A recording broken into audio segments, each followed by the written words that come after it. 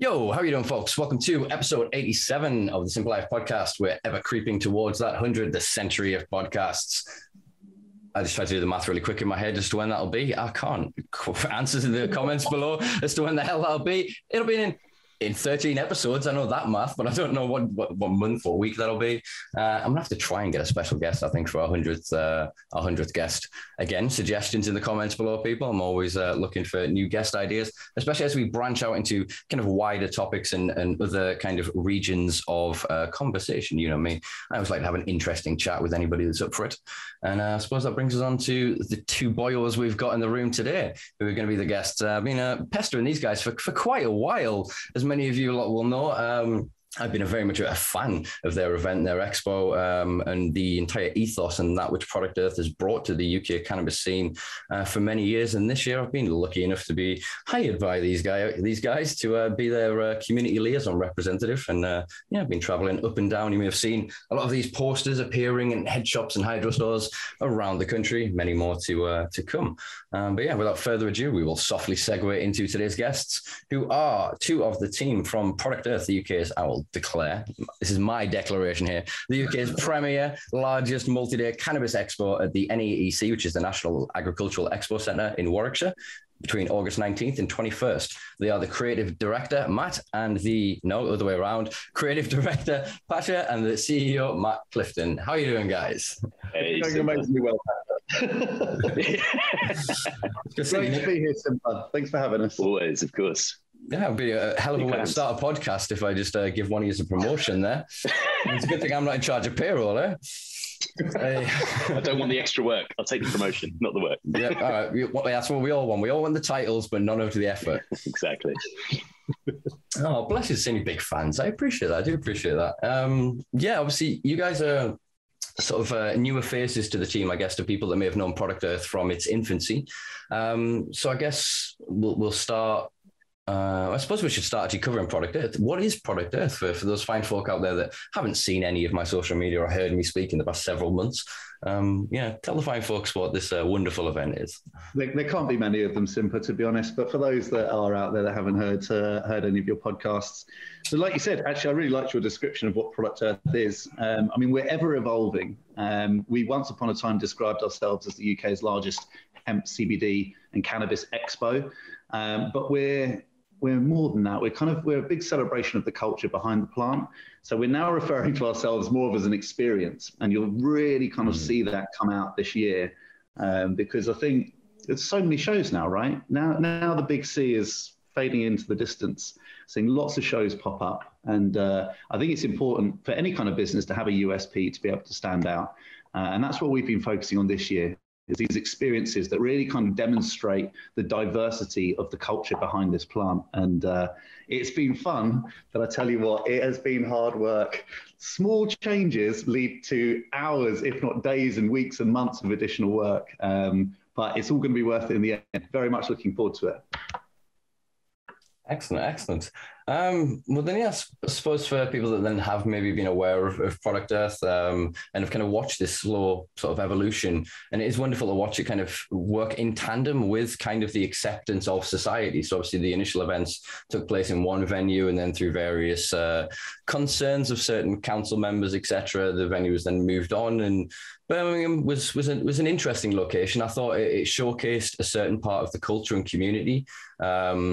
I don't want to use a generalist term of urban in that sense, but I mean in the sense that it showed more of the inner city culture of cannabis, the vending, the dealing that some people don't really have a lot of appreciation for. But there is an entire culture there with music, art forms, with slang language. It is an entire diverse part of the culture, so it was wonderful to see it represented. And now you've got this kind of tick of approval from the establishment of going, okay, you've earned the right to then be in this National Agricultural Expo Centre. You are showcasing what should be a national agricultural crop. You are giving them that kind of that glimpse of the future. So what can we expect, I suppose, from the evolution of the event this year? Well, that's not by accident, by the way. As soon as we hear, we're sharing space with the National Farmers Union, you'll see lots of things about beekeepers and the environment, and that is echoed through the show now and everything that we're doing. Things you can do at the show. I mean, there's so much of it. Pasha, you jump in if I miss any, but I was chatting to someone this morning, and even before the show begins in the morning, there's going to be 5 different things that you can actually go and do. So we've got, we're flying in someone, you've probably seen it on our posts. We're flying in kind of the creator of cannabis yoga, or ganja yoga, as she calls it. So you can start the day with that. We're working with Woodies for some new cannitation. This completely new concept, which is going to be really interesting, talking about different terpenes and kind of breath work and stuff like that. We've got Jyoti, who's going to be doing her own breathwork sessions as well. We've got gong baths, and we're even going to do a foraging session. And we're lucky because actually we did a site visit. Was it last week? I'm losing track of the days. Yeah, it was last week. Yeah, last Tuesday. Last week. Yeah. There's a huge woodland right on the back of the venue. And so we're going to have Alexandra Laird take people foraging. And then she's going to come back and actually do some cooking demonstrations with the food that she has foraged, which I think is just a lovely way to start the day. And that's before the show even begins. And actually, talking about the show starting this year, it's going to start earlier than before as well. So normally we do like a B2B day on a Friday, which is great. You know, it's good for all the businesses to speak to one another. But actually, that can be done quite quickly over drinks at night time. So we're going to throw a drinks party for all of the exhibitors and sponsors on the Thursday night. And that is when all the campers can start arriving. So from, I can't remember what we said now, either 5 or 6, we'll make sure we get the correct information. On Thursday, yeah. The campers can start arriving from Thursday night, where the idea is to get everyone in by 10 o'clock on Friday morning. So you're getting more bang for your buck, a whole extra day of Product Earth. And exactly. I think I was going to chip in on that and just say, one of the things that really attracted me to Product Earth originally, last year was the first time I went actually to the show. So I saw it for the first time. Obviously, it was in a slight different phase because of the big C, but actually everyone sort of came out of this like really, really well, and people turned up in their droves. And I think the thing that really it speaks to me is like, technically it's an industry expo, but really that doesn't do it justice to sort of just describe it in that way. And I think that one thing expo. Exactly. And I think there's this thing here that Matt and I always, we always talk about this, and how, it's interesting coming from a marketing background and sort of reaching different audiences, that actually traditional businesses don't really talk about cannabis users or cannabis itself, but we really think that there's an interesting demographic of people who do consume cannabis. It's not just the kind of the ones that you see like stoners, the typical sort of stoner archetype, for example. There's all sorts of different people in different walks of life, and we've seen that now from all over the world where there's legalization. And I think that what we're trying to do always in the expo is just like reflect that, and reflect all the different lifestyles and the different elements that tap into the different audiences of people who use this medicine. It's not a one single thing. It doesn't serve one single audience or one single purpose. And so I think the show tries to reflect that a little bit. And yeah, that's adding all those experiences this year has been a massive part of that. And I think, last year there were a lot of people who, it was great because everyone was there experiencing it and talking about stuff, but then it was kind of like, so what do we do now? How do we express these things? And so now we're trying to bring different forms of art and different types of music and things, reasons for people to express themselves. Exactly. From bus stop support group. Yeah. If that makes sense. No, it does entirely. It's exactly what I guess I've been pressing your predecessors on previously. A lot of P's there. Exactly that. You know me. Yeah. And I can't help it. I'm a poet, whether I like it or not. I just haven't written any poetry yet. I say, yeah. There you go. Just painting myself into a corner live on a podcast. Cheers, dude. But yeah, it has to represent the diversity of the community. And as I kind of alluded to before, it's just because you manifest and express your relationship with cannabis in one way, you may be kind of a hippie archetype, big flowy trousers, things in your hair and braids and whatever else, and all be ecoing about the earth. And yeah, that's your expression and your culture. And there's a subculture of that. But that isn't to say that is what cannabis is. that's not then to say that the trap lads, you know, the like, you know, their lifestyle are any different, or any the grannies using it on their elbows for arthritis or whatever. You don't use on your elbows for arthritis, but you know what I mean. And after you do, it's joints, and it's joints. I'm just thinking of hands, but whatever. Joints and joints. Yeah, joints for joints. I was thinking, sure, there was a campaign somewhere in America actually a few years back. But exactly that. It's to showcase, and I think that's what this expo has over others. I mean, it's probably, I'm going to have to talk about it here because where else are we going to talk about these things? I was obviously at Cannabis Europa recently, and that's billed as an expo, and yet there were 20 stalls, if maybe that. There were 2 rows back to back, single stands, just pop-up table, a handful of flyers, if that. There was no sort of it was the investor reps rather than, it wasn't necessarily business to business. This was about business to business on a different level. This was more business to investor. Do you know what I mean? And because of that, they didn't really have anything for anyone that was there other than with either money or something they wanted money for.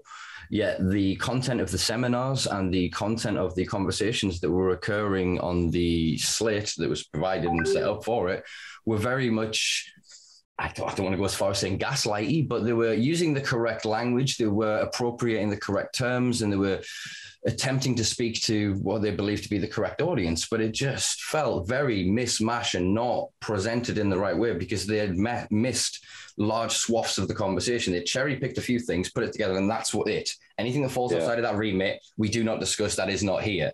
Yet the conversations I heard quietly about investors talking about how they're pestering the Home Office to get licenses for LSD and MDMA for their therapy in clinics.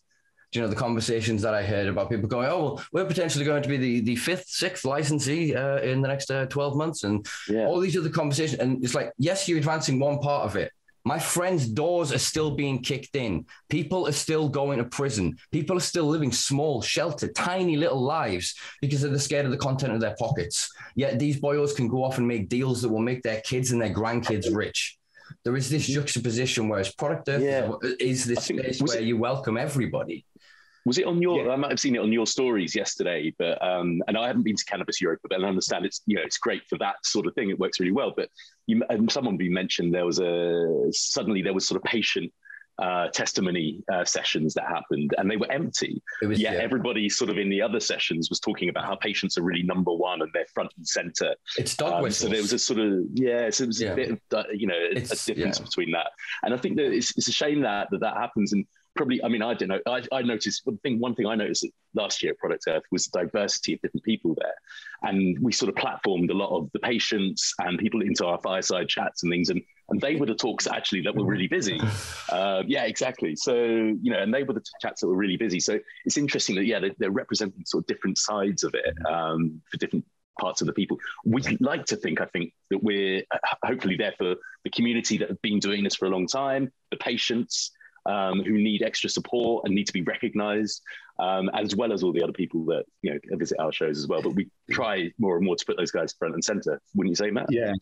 Yeah, I mean, authenticity is so important. And, Pasha and I have only been professionally in the cannabis. I say professionally, I mean, I've been smoking weed since I was like 14 or something, but I forget. But, we want to make sure that we're actually involving as many people from the community as possible. And you'll see that as you walk around the show. Simply, you're here. We've got Pi running around doing lots of interesting things. We're working with people to make sure this is an accurate reflection of the community, of the culture. And we're trying to build an industry that is kind of both safe and secure and of a high quality, but is also good for the environment and good for all the people that are actually living on this planet as well. That's our mission, and we mean that more than anything else. And we will. What I've noticed since working in the space is that we often talk about the community. There's a lot of infighting, isn't there? And it always has to be done their way, or it's the wrong way. And actually, the amount of infighting and arguing actually slows things down. And so I'll celebrate shows like Cannabis Europa, providing they are doing a good job. They're acting responsibly, they're keeping people safe, and they're reflecting the plant and the culture in the right way. I will celebrate them. We often talk about target audiences and stuff like that. We're marketing people at the end of the day, so we need to make sure we're attracting people to the show and that they're going to have a good time, and we're putting on the right kind of experiences. But it's just because you smoke cannabis doesn't mean you're going to go to one of these events. You know, it's like saying, you know, you're Gucci and your target audience is people with feet. Obviously, that's not the case. And so there are people out there that are genuinely interested in the culture. They're generally interested in furthering their understanding of cannabis culture, the plant, how it can be used. And that's the person that we're trying to attract. You don't need to smoke weed to come to our show. A lot of people do. But actually, we're just trying to get that message out there, break that stigma down. Like I said, build this kind of industry. And I think this year, you're going to see a fundamental shift in that direction. And like I said, it's all these new experiences that people can get involved in. I mean, last year, you're quite right, Simpa. We kind of, part of what we try and do is reflect on what's going on at any given time. So, you know, Noidex was the big topic last year, wasn't it? Everyone's like, bud rot, God, this weed, this medical weed, it's crap. And yeah, to an extent, you know, they're right. And, you know, some people are pushing people on saying this is why you should use the illicit market. My mate Dave down the road can get me stuff, which is amazing. And yeah, I dare say that is correct. But at that time, I think it was quite a divisive conversation because actually, you know, the fact that a product is getting recalled is symptomatic of a system that works. Drug dealers aren't going to pull that weed back because, you know, there was some bud rot in there. And so we wanted to bring that conversation to a platform where people can actually discuss it sensibly and hear both sides of the argument. And there were other bits as well. So there was like this chap who went to Legoland and he was like, oh, you know, can I consume my medicine there? And they're like, yes. It's like, wow, this is so forward thinking. It's Legoland and I can consume my medicine. This is amazing. But then it's like, well, actually, you need to do it over there in the smoking area. And you wouldn't have a diabetic going and sitting underground, you know, under a bridge next to a heroin addict taking their medicine. So you shouldn't be forcing a cannabis patient to take their medicine in unsavory environments or you know, surrounded by clouds of toxic smoke. And so what we did is we introduced these combustion zones. So, you know, we're quite careful with our language. Obviously, we want to keep people safe. And so what we're talking about is no combustion in those areas. So you can vape your medicine, no problem at all. We're not going to hassle you. And that went down really well. And, you know, we were warned, like, don't go down this route. It's very, very contentious. But the worst thing you can do is hide away from a conversation. You should have the conversation and understand both sides of it. That's how you move things forward. Yeah, and we had, you know, the likes of drug science, you know, David Badcock. I was going to say, like, actually, the experience that drug science had there, I thought really captured that a little bit, didn't it? Because they met so many people who were medicating with serious illnesses, serious illnesses, who were completely unaware that there is a legal route that they can access in the UK, as difficult as it may be, but they were unaware of it. And I think that, to me, is, you know, that's the kind of people who are coming to the show, and that's, you know, this type of thing they're learning there. Or, you know, there's much more beyond that as well. I mean, but it was interesting that. Yeah, I mean, I'll say this obviously to stand up for all sides here. I mean, that's still a potentially very limited marketplace. That's about 20,000 people in the country compared to the 5 million projected regular cannabis consumers.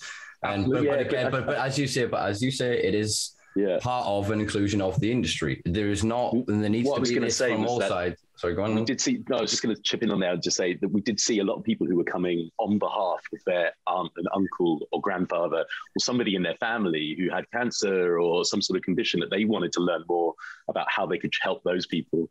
So there's there is a different sort of, there's a halo effect around the people who are patients, of course, because there's so many people who care about those people. So they also want to learn about it as well.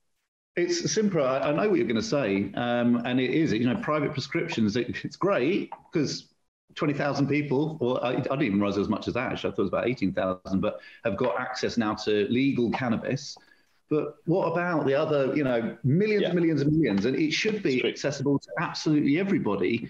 And that's what we're starting to work on this year. You know, we're going to have some prescribing doctors at the show. We're trying to forward access by working with various partners. We've got our marketing agency as well, which is dedicated to cannabis and psychedelics. And we're working with these companies to kind of improve the research that's happening. And ultimately, our goal is access to all. That's what we want. Access to all, grow your own. But then the best thing that you guys can do is create an open platform. If they really believe in their concept and their idea, is they stand on a stage and they defend it.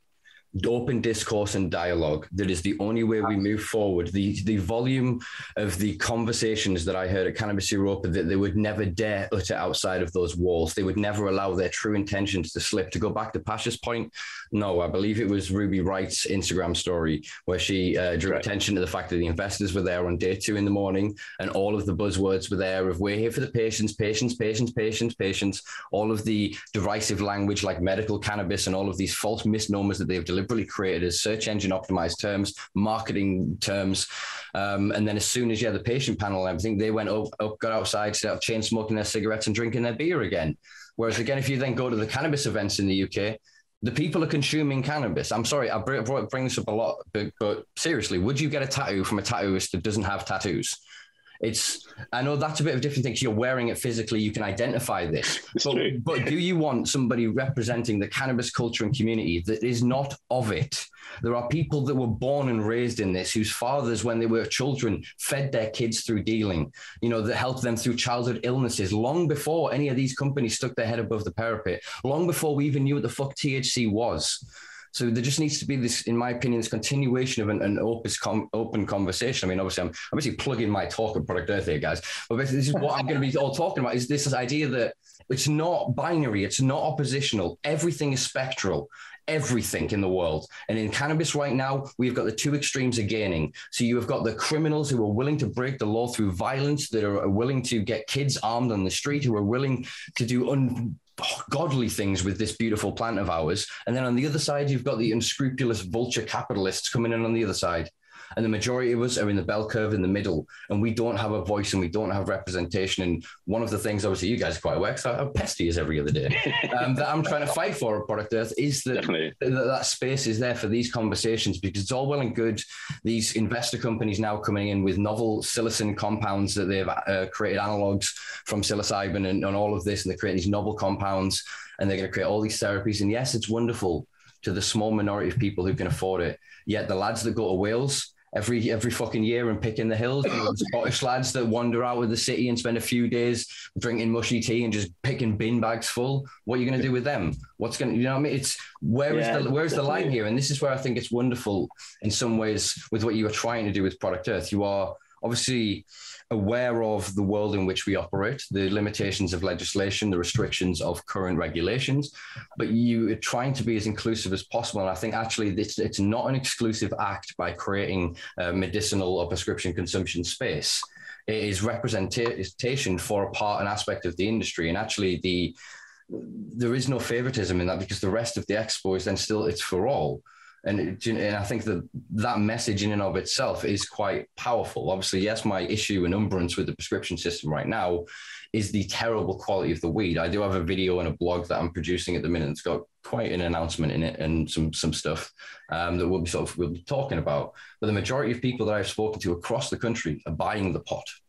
That is it. So they're happy for these companies to race to the bottom for £4.50 whatever a gram, because that pot just gets cheaper for them. Then they go to Dave and go, Dave, fill her up. Yeah. And they're getting the better effect, but it's skewing the data, because then they're lying to the clinics. They're feeding these forms, and the feedback is then, these products are good. This is good. That's good. And everything is corrupted and broken, because none of us are willing to have an honest conversation. The majority of people I meet as well from the legacy market are combusting. They're not interested in vaporization, nor will they ever be. They have the vapes, they have the tech, but that's not what they want. Yeah, I think it's really interesting, that whole angle on it. And just to put my sort of view on that, I think we definitely see this in this industry, in that some people will say to us, you can't talk about anything but medical sort of conditions around this, because otherwise you'll get nowhere and nobody take you seriously. And to an extent, there are certain environments, I think, where that is probably the best method or the best way. Maybe sounds like Cannabis Europa was one of those places. But I think Matt and I don't know, personally, I'm probably a bit more like you, Simpa, in that I'm an anarchist. I'd like just crack all this stuff open and cause some trouble, because actually, as soon as you get inside the science, it doesn't make any sense, right? You realize that all the legalization, all the laws around it, all of the stuff that's been created just doesn't make sense compared to everything else that exists in the world right now at the moment. And so once you start to get into that mindset, I think that, sometimes maybe you just open it up. Like we were talking earlier a little bit about Thailand and places like that, which take a slightly different at least when they do open things up, they have a sort of, right, let's turn the taps on and then see what happens and see how to deal with it. But yeah, I think that this idea that you can only do one or the other, I don't totally agree with. And hopefully that's where Product Earth sort of like has its little position. It sort of sits right in the middle there. And that's our aim anyway, I think. Yeah, we want to use our privilege that we've been afforded. We see it as a responsibility to provide a platform, and we take it really fucking seriously, to be honest. We've made some serious decisions this year, which has been very, very difficult to put a show together, to make sure that the costs did not blow up out of control. You're seeing the ticket prices are exactly the same as last year. That is not an easy thing to do. Our costs have gone up by 30, 40%. It's fucking ridiculous. We live in a crazy world right now, but it's our goal to not be passing those things on to the end consumer. We really want to have a show that everyone can attend. And you'll see one of the bits I'm outwardly proud of is the work that we're doing for patients. And I don't mean people on a cannabis prescription per se. I mean, just people with disabilities, prospective patients, make sure that they have access and they can enjoy themselves as much as everybody else. And that comes through to the facilities that we're putting on, making sure we've got gravel mats over the grass in certain areas so they don't feel like isolated and they feel part of the show. And again, just like making sure there's ramps and how everyone can get around. And we're very lucky with our venue. The NAEC is actually great. It'd be nice to have a bit more grass during the day, but actually it does allow us to do some interesting stuff like you'll have seen with the BMX park that's going in there this year. That's much easier when you've got hard standing to put it on. But we're really excited about attracting new audiences. Pasha's had this brilliant idea, which I absolutely love. The Bristol idea. We haven't talked about it yet. No, exactly. I think it's brilliant. Yeah, no, exactly. Well, one of the things we wanted to try and do, well, it's actually two things, was like, how do we create a reduced price ticket? And also, I'm a big cycling fan. We're trying to activate people in Bristol as well. And we met this guy, you might have seen him along the way, called Roger Boyd. He's got a blog called thehealthystoner.com, well worth checking out. And he spent a year, I think it was, or maybe a bit longer, cycling around the world, or the equivalent miles around the world, but across many different countries with his little trusty vape pen to dispel the myth of the lazy stoner. Which I think is great. And it really taps into one of those archetypes that we're trying to break open here as well. Yeah. So actually by the end of this week, by the time this podcast goes out, you'll be able to get a ticket that's half price. So the entire full weekend camping, which is normally £75, but it will be like £35. And with that, you get your sort of guided tour from Bristol over 2 days, a cycle ride. You get your camping involved, overnight camping before you get to the festival included in that price, and an evening meal. They're going to go to a curry house and get loads of food and stuff. So hopefully we've got a route for people who maybe don't want to spend so much money, but want to check it out and also want to sort of access, and use their pedals, use their legs to get them there as well. And the environment of it. And this is we're starting this small this year, and it's Bristol, but we're going to crack that open and sort of try and make it even bigger over the next few years as well. So this is just the beginning. It's interesting. Yeah, I'll tell you what, actually, it's a good time to say it though, Pasha. So if there are people out there that have groups of biking friends and want to lead a group next year, get in touch. We want to speak to you. Yeah, hell yeah. We know that weed and cycling goes hand in hand quite well, actually. So weed and everything goes hand in hand. That's true. I'm starting to believe that's why we evolved hands, to be honest with you. So the reason we have thumbs is just to get the roll, get that tuck. Yeah. But I think in the area of sports, obviously, there's been a lot of stuff around sports again recently, in the last year or so, tennis and all sorts of other areas like that, isn't there? But they know that like marathon runners have used it for a while, and it really helps with concentration. I don't know if anyone's trained for a marathon. I haven't, but a friend of mine did, and he said the most boring part of it is the hours and hours and hours of running you have to do before you have to do the hours of running. So I think that people are using it for many different reasons, as a distraction method and as a health method as well. So it helps their muscles and things. Yeah, I was just thinking on a silly side note there of other combustible drugs that you could use to aid in running. I mean, you could salvia and run for some dragons, I suppose. It's interesting, obviously, with the sport thing. I mean, it's a huge market. So currently, obviously, the limitations of various understandings and the opposition of things like the opioid lobby, antidepressants, antipsychotics, these are huge markets that have their own individual lobby arms within the pharmaceutical complex, they're currently very oppositional, obviously, to cannabis. Whereas as soon as WADA kind of goes, you know what, fuck it, we're done. We're pissing so much money up the wall, quite literally, with all these testing. Let's just let it go. I mean, you saw, was it Steve Davies or one of them? One of the British snooker players basically advocated recently that he said he wanted to do a drug competition on YouTube where the players take different drugs and play snooker. I'm not even fucking joking, honestly. I'll find the link. I've seen Steve Davis DJing, so it is Steve Davis. I don't know if I want to. Yeah, it must be him. I don't want to see him on drugs. We probably all have, right? I mean, I guess those guys. Exactly. That's it. Again, around the snooker halls, I guess. You think how boring of in a sport some of these things are. Again, it's like you've got baseball players out there that, if you know, hit home runs and shit with fucking LSD, and people like drugs. That's crazy. We're starting to understand that slowly as a culture in society. It's just the legislative and the moralizing arms of our society that are a bit. We're not sure. Of course, we've always liked them if we think about it, you know, and we've always been open about them, but not these specific ones. The problem is, it's not the drugs that are the problem. It's when it's not what you actually think it's going to be. That's when the problem is. Adulteration. The war on drugs is actually creating the problem. But I tell you what, it's funny that you bring up the sports thing, because this is our little reflection of how we're taking this on board. So we've got this BMX Invitational this year. Oh, yes. We're really excited about it. Last year.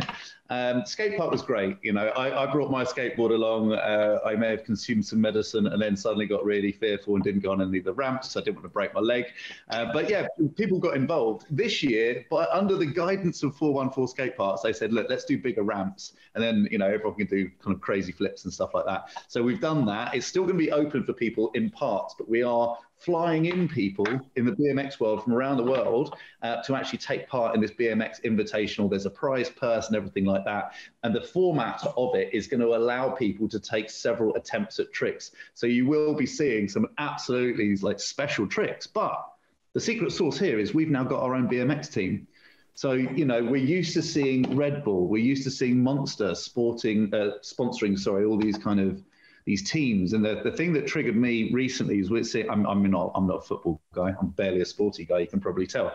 But when Ronaldo, he was sat down for a press conference and he had Coke in front of him and he kind of pushed it to the side. And he's like, Agua. And it's like, yeah, quite right. You don't drink a can of Coke and then go and play a game of football. That's nonsense. And so why are we celebrating these caffeinated, sugary, poisonous, horrible chemically drinks as part of sport?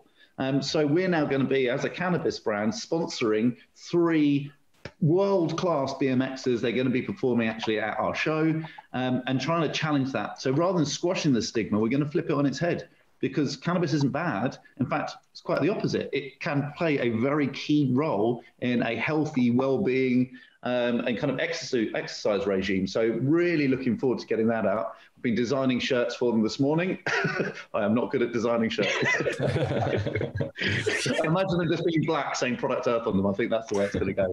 But yeah, just really excited about that as well. Just a new aspect to the show and hopefully a reflection of the positive aspect of a cannabis lifestyle. I was going to say, obviously the CBD side of that plugs into it quite well as well, and that you've seen a massive explosion in that, and that sometimes is an easier way for people to get through to it, because cannabis has the stigma attached to it, and CBD doesn't. But. Yeah, well, again, cannabis is moving into all kinds of arenas, motorsport as well as an interesting one, which again, by association, challenges perception.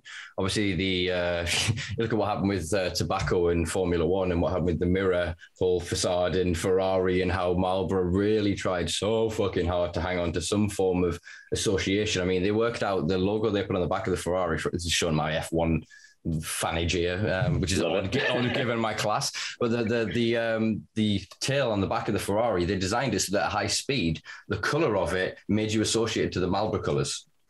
It was such a clever little bit of marketing to put in. They got caught, and then all the alcohol companies, all of a sudden, several of them, I swear to God, have only released then zero alcohol brands to then keep the sponsorship in certain circles where they couldn't because of association. So Heineken 0.0 is still sponsoring major international sport and racing events, you know. So I think then cannabis being associated to this, and even if it is then, I suppose, alcohol-free versions in some sectors, it still sets an association that erodes a prejudice and a stigma that has been, you know, long founded. So I think, it's really, really good to see in sport for you guys to be branching out in that way. And I think it's a great way to showcase external from the cannabis space the values of kind of Product Earth. You know what I mean? So for all, obviously, there's a business transaction and all the rest of it. You are still supporting a lifestyle. And I think that is something that people need to kind of pay attention to when they're looking at brands and companies that are out there and what they are doing with profits and with their purses. You know what I mean? There's a lot of companies out there, exactly back to that Cannabis Expo, that are saying the right words, pretending that they are doing the right things, but behind closed doors are very much screwing everyone in the pursuit of profit. Yeah, very true. Very true. Okay, so we've touched on quite a few things that are going to be on the expo this year. I'm trying to think things that I know, but I don't know if it's public yet. So I don't know whether I should say certain things. I'll tell you what, Simpa. So something that we're quite excited about. It's been unprecedented, the amount of demand, which is I think why Pasha and I look so fucked at the moment. It's attracting a lot of new exhibitors. But one area which we are blown away by is genetics.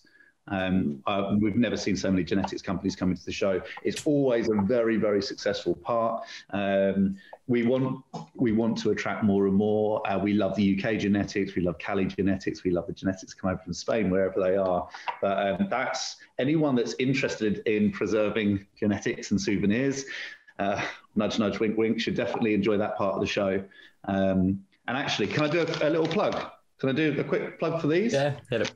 All right, a very commercial message, but again, we want to give people free stuff as much as physically possible. So I got some packets of cheese seeds from Milo, the man himself. And what we're going to be doing on the build up to the show is we're going to be giving away one packet of 5 feminized seeds to someone who has bought a ticket at random. And I dare say we're going to have more and more brands joining in with this. We tend to do it on the build up to the show. It's great to kind of demonstrate who's there and what they're going to be doing. And it's also great to give people free stuff. So yeah, buy your tickets now because you've got the highest chance of actually winning some. And yeah, we'll keep you updated with everything that's going to be going out. And that is an exclusive. We haven't even posted about that yet. I mean, Pasha needs to pull his finger out and get the post sorted. That's how much they're in demand, these ones. Right. Now that again, it's brilliant. You're showcasing again. It's the original UK cheese, as far as I'm aware. Obviously, there is some contention. Old legacy growers, yeah, fight in the comments amongst yourselves. Yeah. But yeah, it's they will. The post on this one on the story behind it, and it was really contentious. And I think we'll have an interview with Milo at some point, and we'll get some of that out there and clear it up once and for all. Perhaps. Again, it's transparency and honesty, and I think this is what Product Earth as an expo can showcase most is the depth, the diversity of the culture, and to remember and to remind, first and foremost, these nascent novice individuals that are moving into this, that this didn't just happen fucking yesterday. Some of us have been at this a very long time, and I say that as someone that's only been doing it for 20 years. There's people living out at 40, 50, 60. That is their entire legacy. And then bringing people together as well. It's that melting pot. And from it, we all get to feed off that broth, man, and it'll taste good if we get the right ingredients. I'm very metaphorical, you know what I mean? Like, it was good, though. It was good. I want to feed from the broth. Come on, let's do it. Well, it's many hands make light work, to steal into the metaphor. In that it is. I think it speaks volumes to the fact that you guys hired me after much persistence to go around and poke in the corners and behind the cracks and have a look and see whose voice isn't heard, who is not being represented. You know, what can be done to advance community representation and to ensure that even the dark spots that we miss and the places that there are many people that just can't be seen still. They will never attend this event, but their voices still need to be heard. And I think by allowing myself and Pie Grade to kind of go out and gather this information to speak to these individuals is going to be beneficial for all parties involved, really.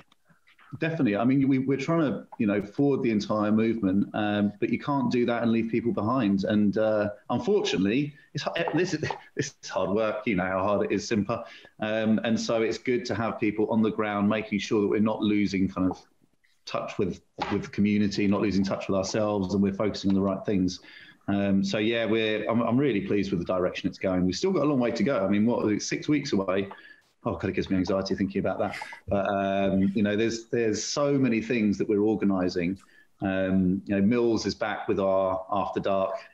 I think that's quite a big area of development, actually. The After Dark village. We've got like an actual marketplace in there. You said you wanted a space for the community, so we've added another fire pit, which won't have fireside chats. So you can just hang around the fire pit now. And that is actually right outside the Smoky Tentacles tent. We're bringing a shisha lounge. So people can hang around, have shisha, chat to one another, sit by the fire, have their community chats. And then Mills is putting on a variety of various entertainment. Because I think you kind of fall into a trap, don't you? And you kind of put on the music that you want to listen to, but that's not a reflection of what everybody wants. Or you have one genre and you stick to that. It's like, right, let's just bang out drum and bass all weekend. Not everybody wants that, believe it or not. So we've got a different identity on each day. So actually, our recommendation would be buy a weekend ticket just to see the full end-to-end experience. But Friday's going to be Festival Friday. Keep forgetting what we've called them all, but Festival Friday, and that's where you're going to get your EDM, your drum and bass, all of that kind of stuff. It's going to feel nice and ravey. On the Saturday, Sensory Saturday, obviously this is where we celebrate, the world of psychedelics. It's going to be a little bit more, for want of a better word, cabaret, where there's going to be performances, shall we say, and James Prophet at Mills, he's a creative chap and he's put some really, really good stuff on the roster. So I'm looking forward to that all coming to fruition. And then on Sundays, we know Sundays things wind down a little bit earlier. People have to go to work or just go home on Monday morning. They don't want to be absolutely blitzed. So we're going to do an outdoor cinema as well. We've got some Chesterfield sofas coming up so people can just sit around, have a chat, talk about what the hell happened over the last few days, watch some nice films and kind of wrap it up like that. So you will get this kind of slight evolution each day, and it's going to feel a little bit different, which I think is going to be a nice touch. But time will tell. Time will tell. Excellent. So as well, that section, that area, we just like the shisha tent and giving you that space to kind of get everyone together, and things will be great because it's that breakaway spot that people want to go and chat and digest and debrief everything for those who don't want to go and dance. So yeah, I think it's going to be great. Again, and the food. I was going to say, Simpa, the food. I think we got it right and we got it wrong last year. We got it right in that the quality went up, the queues were too long, the price points weren't great. So we've had a lot of work with that. That people have seen Neil from in any event catering. They've seen him on the stories. He's a funny lad, and we love having him part of the show. He's over doubled the amount of food vendors we've got. Much more diversity is there as well. Some people want to spend £20-25 on a meal, and they should be able to. And other people want to spend a few quid, and they should be able to. So, and some people want to eat salads. I'm not necessarily a salad eater. I'm more of a burger eater. But we've kind of got a little bit of everything for everyone. And so I'm really looking forward to that. And on the Sunday, we are doing a Sunday roast with an infused gravy, which could be quite interesting. Obviously, CBD. Interesting. Yeah. You've covered a lot of the points that were kind of worries or remarks made by people from sort of last year's show, and I think that again is brilliant. I mean, you think of the amount that you're actually providing this year, the fact that you haven't raised tickets, given that we're facing 10, potentially 11% inflation. I think it's monumental. Frankly, it's fucking monumental. And again, it's that spectrum. Yeah, there will be people still that £75 will be a fucking lot of money. I'm going to be honest with you. Going to kind of a show up the other day wiped me out. That's 2 weeks worth of fucking food budget, everything. I've got now till I get paid again. It's the way a lot of people live in this country. And it is, as you say, the spectrum. Some people have and want to pay for and have that service. But again, I think in every aspect, as long as you can showcase that spectrum of societal access, that they already kind of have and they're expectant, it will welcome more people. Because like I said, and there's some good incentives out there, folks. Like, I mean, if you happen to use Simpa, for example, you can save 10% on your tickets. So they'll buy you a lovely meal at Product Earth now, we've just heard. Well, I think the best way is to go to Bristol, jump on your bike, get a £35 ticket, carry on us. A nice free camping spot. That's probably the best way. And just saving the environment. But there's so many costs to an event, and some of them are just unavoidable. The venue costs tens of thousands, security, tens of thousands. There's not a lot we can do about that. But, if someone's going to be investing the large part of what they've got as their disposable income that month, those several months, we want to put on as many different things as possible for them so they get the bang for the buck. And so if you can stretch to that 75 quid, we will guarantee you that you're getting a great experience and good value for money. And what we'll do is, like, we're working on more and more incentives to be able to help people get to the show, as Pash has been saying, with the biking being one of them. And if you've got ideas, we want to hear them. We love listening to feedback. Feedback's a gift, so keep it coming. Yeah, I'll make sure to feed you ones from the comments. I've got a few to run by you as well, actually, that I think may be reciprocally beneficial to yourselves and the end consumer.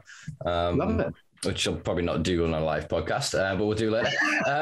But yeah, again, I think you're doing well by the amount that you're considering in other aspects. There's a lot of entities and organizations that were established at a similar time to Product Earth that I don't want to say has necessarily lost their soul or direction, but are not necessarily reflecting of the values they espouse.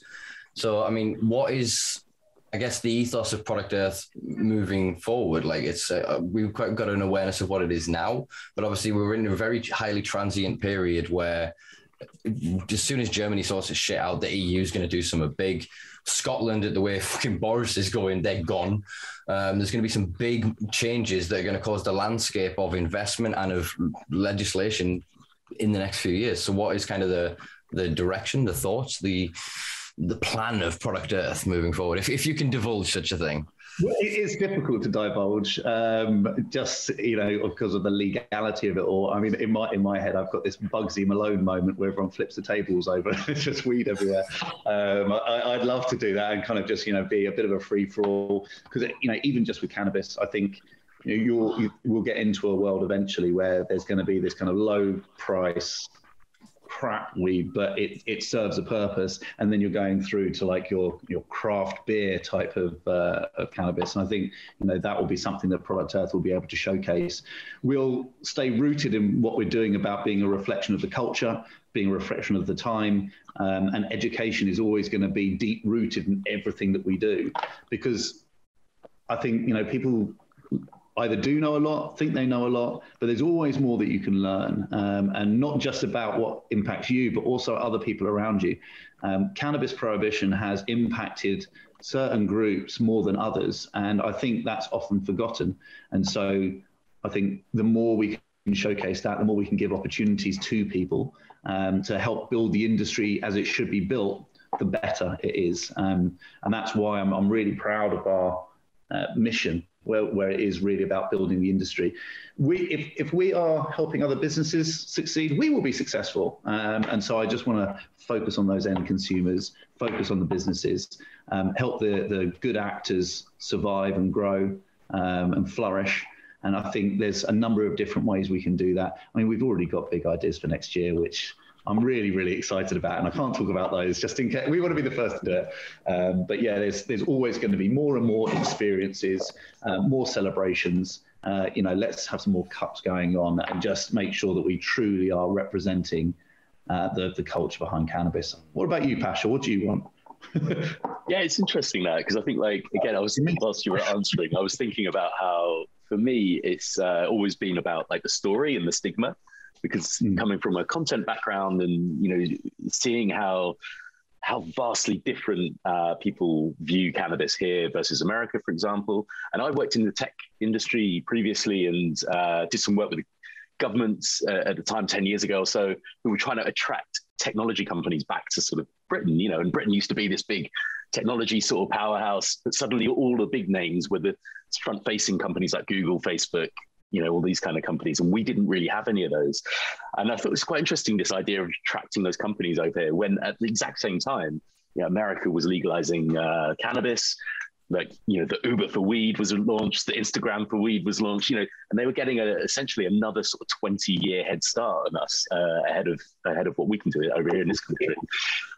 Which that's the part that, for me, that I take really seriously. It's about, if we're talking about leveling up this country and getting better and doing all those things, then really, I genuinely believe that cannabis has a huge role to play in that. And so I think, for me with Product Earth, and I think Simpa, we've talked about this before, and sort of it's so interesting for me to have so many people who are advocates in one space. And as I said before, I really think that as a demographic is interesting. It should be interesting to advertisers. It should be interesting to big brands out there. Actually, instead of being stigmatized, this group of people should be having things thrown at them, tests, ask them questions. They should be kind of like thrown up there as the model of the future. This is where we're working towards, and that's what people will look like in the future. So yeah, I guess it's all about, for me, it's about like, how do we put that on the map? How do we use Product Earth, which happens once a year in a single location? How do we make that story resonate all year round, in between the shows, and permeate, beyond the show? So not just for those 4,000 or 5,000 people who come to the show. Well, I've got a pitch for you. I've got 2 words for you. Product North. I see what you've done there. Where does it take place? Up north. Especially, is that completely unbiased there, Simpa? This again, the industries are different, but I think the one thing as Product Earth grows, that there is. It's good the location that you have. Warwickshire is quite central compared to a lot of the south, but to some of the north, that's still fucking down there. The infrastructure that we see in this country, you want about it being an easier way for people to access it. There's still going to be people doing round trips close to 1,000 miles. They're not exactly going to be in the most eco-friendly vehicles. No fucker is going to be using rail right now, given everything that's going on.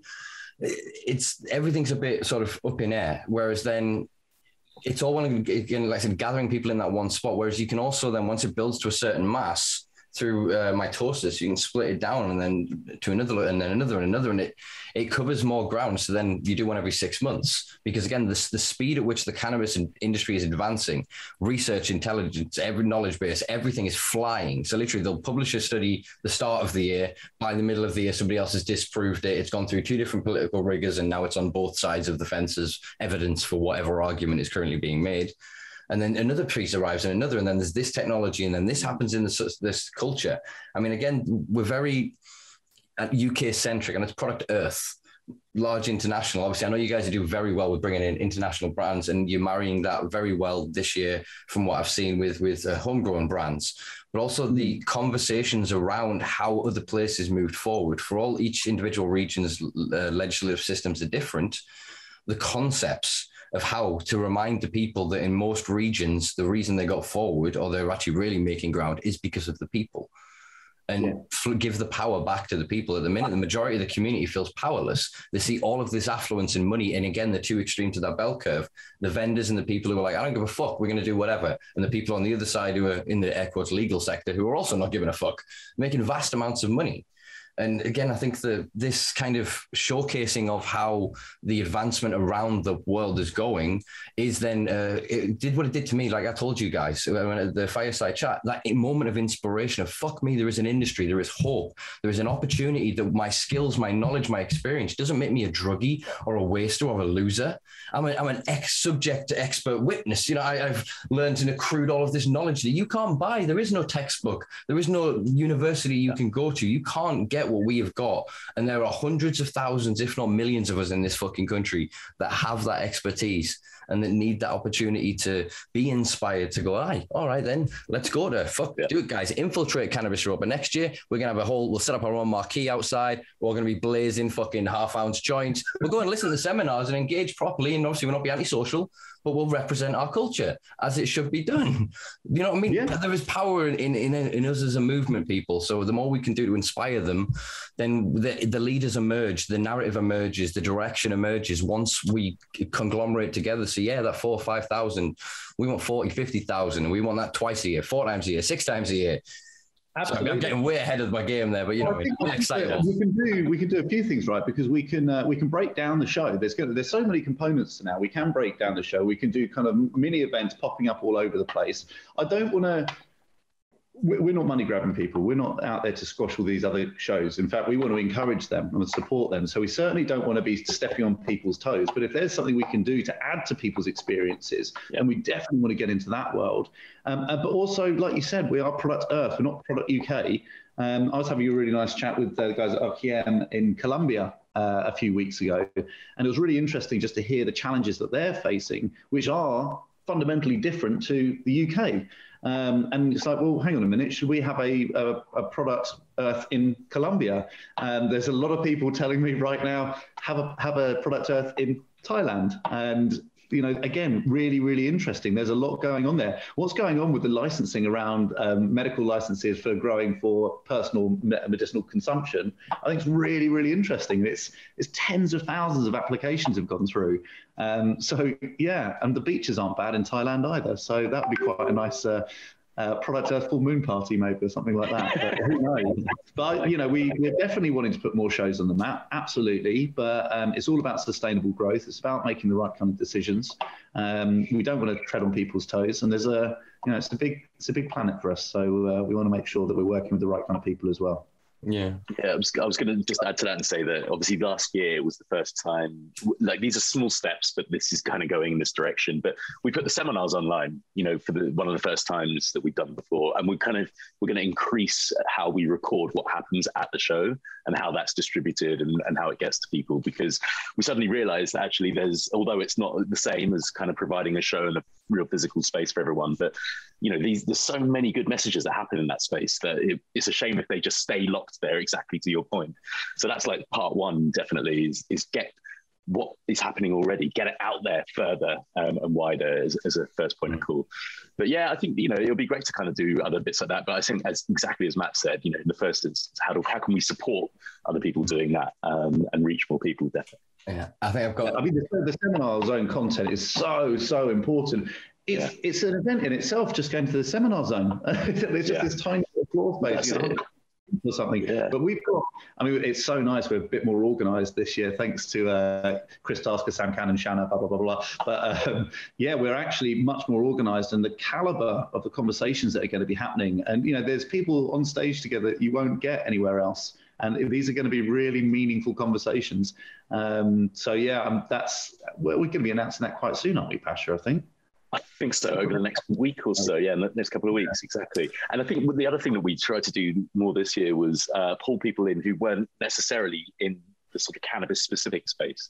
And that sort of works both ways for us. We've got a speaker who's a chair of the Soil Association and various other sort of legitimate groups that are in these sorts of places, and people who will eventually have to take some sort of view over these things, And so bringing, I think, some of that part of the world into this space, I think, is also really important to show them, and vice versa, that it's okay. They can sort of operate there, and the people are nice and normal, and they're quite smart actually, and they've got a lot to say and a lot of knowledge, a huge amount of knowledge. And that's, as you said, Simpa, this stuff isn't written down anywhere else, so it really is passed over. I think that's really important, Pasha, as well. When we've got, I'm just thinking about the medical side of things now, we're going to have brands there which are probably a little bit reticent to join a show like Product Earth because they're worried about a backlash. And the fact that they have got the bottle to actually come and represent their companies and speak to people, I think they should be celebrated for that. You may not agree with what they have to say, but they are coming out here and they are willing to kind of engage with the community. And to educate where they possibly can, and to listen and to learn for themselves. I was going to say, and to be educated, because if some of these brands are the brands I'm thinking of, then they really do need to listen a lot more at this expo than they need to go, here's a flyer in our sales pitch, here's a flyer in our sales pitch. If there's a genuine and they are honest and they want to be there, then fuck yeah.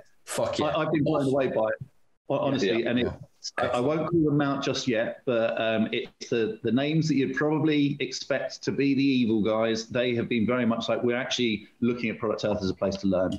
Come and listen to the real people. And I've been blown away by that. Yeah. It's this showcase. It is evident then of the Product Earth is a showcase of the industry. You can come. So literally, if you want to know what cannabis is in the UK, I would recommend Product Earth because you do showcase every aspect. I'm going to put you in a slight bit of a hot seat with 2 points here, which I don't know. I'm sorry if there's a rough bit of a screen going here. I've pissed them off and I've had to edit this out.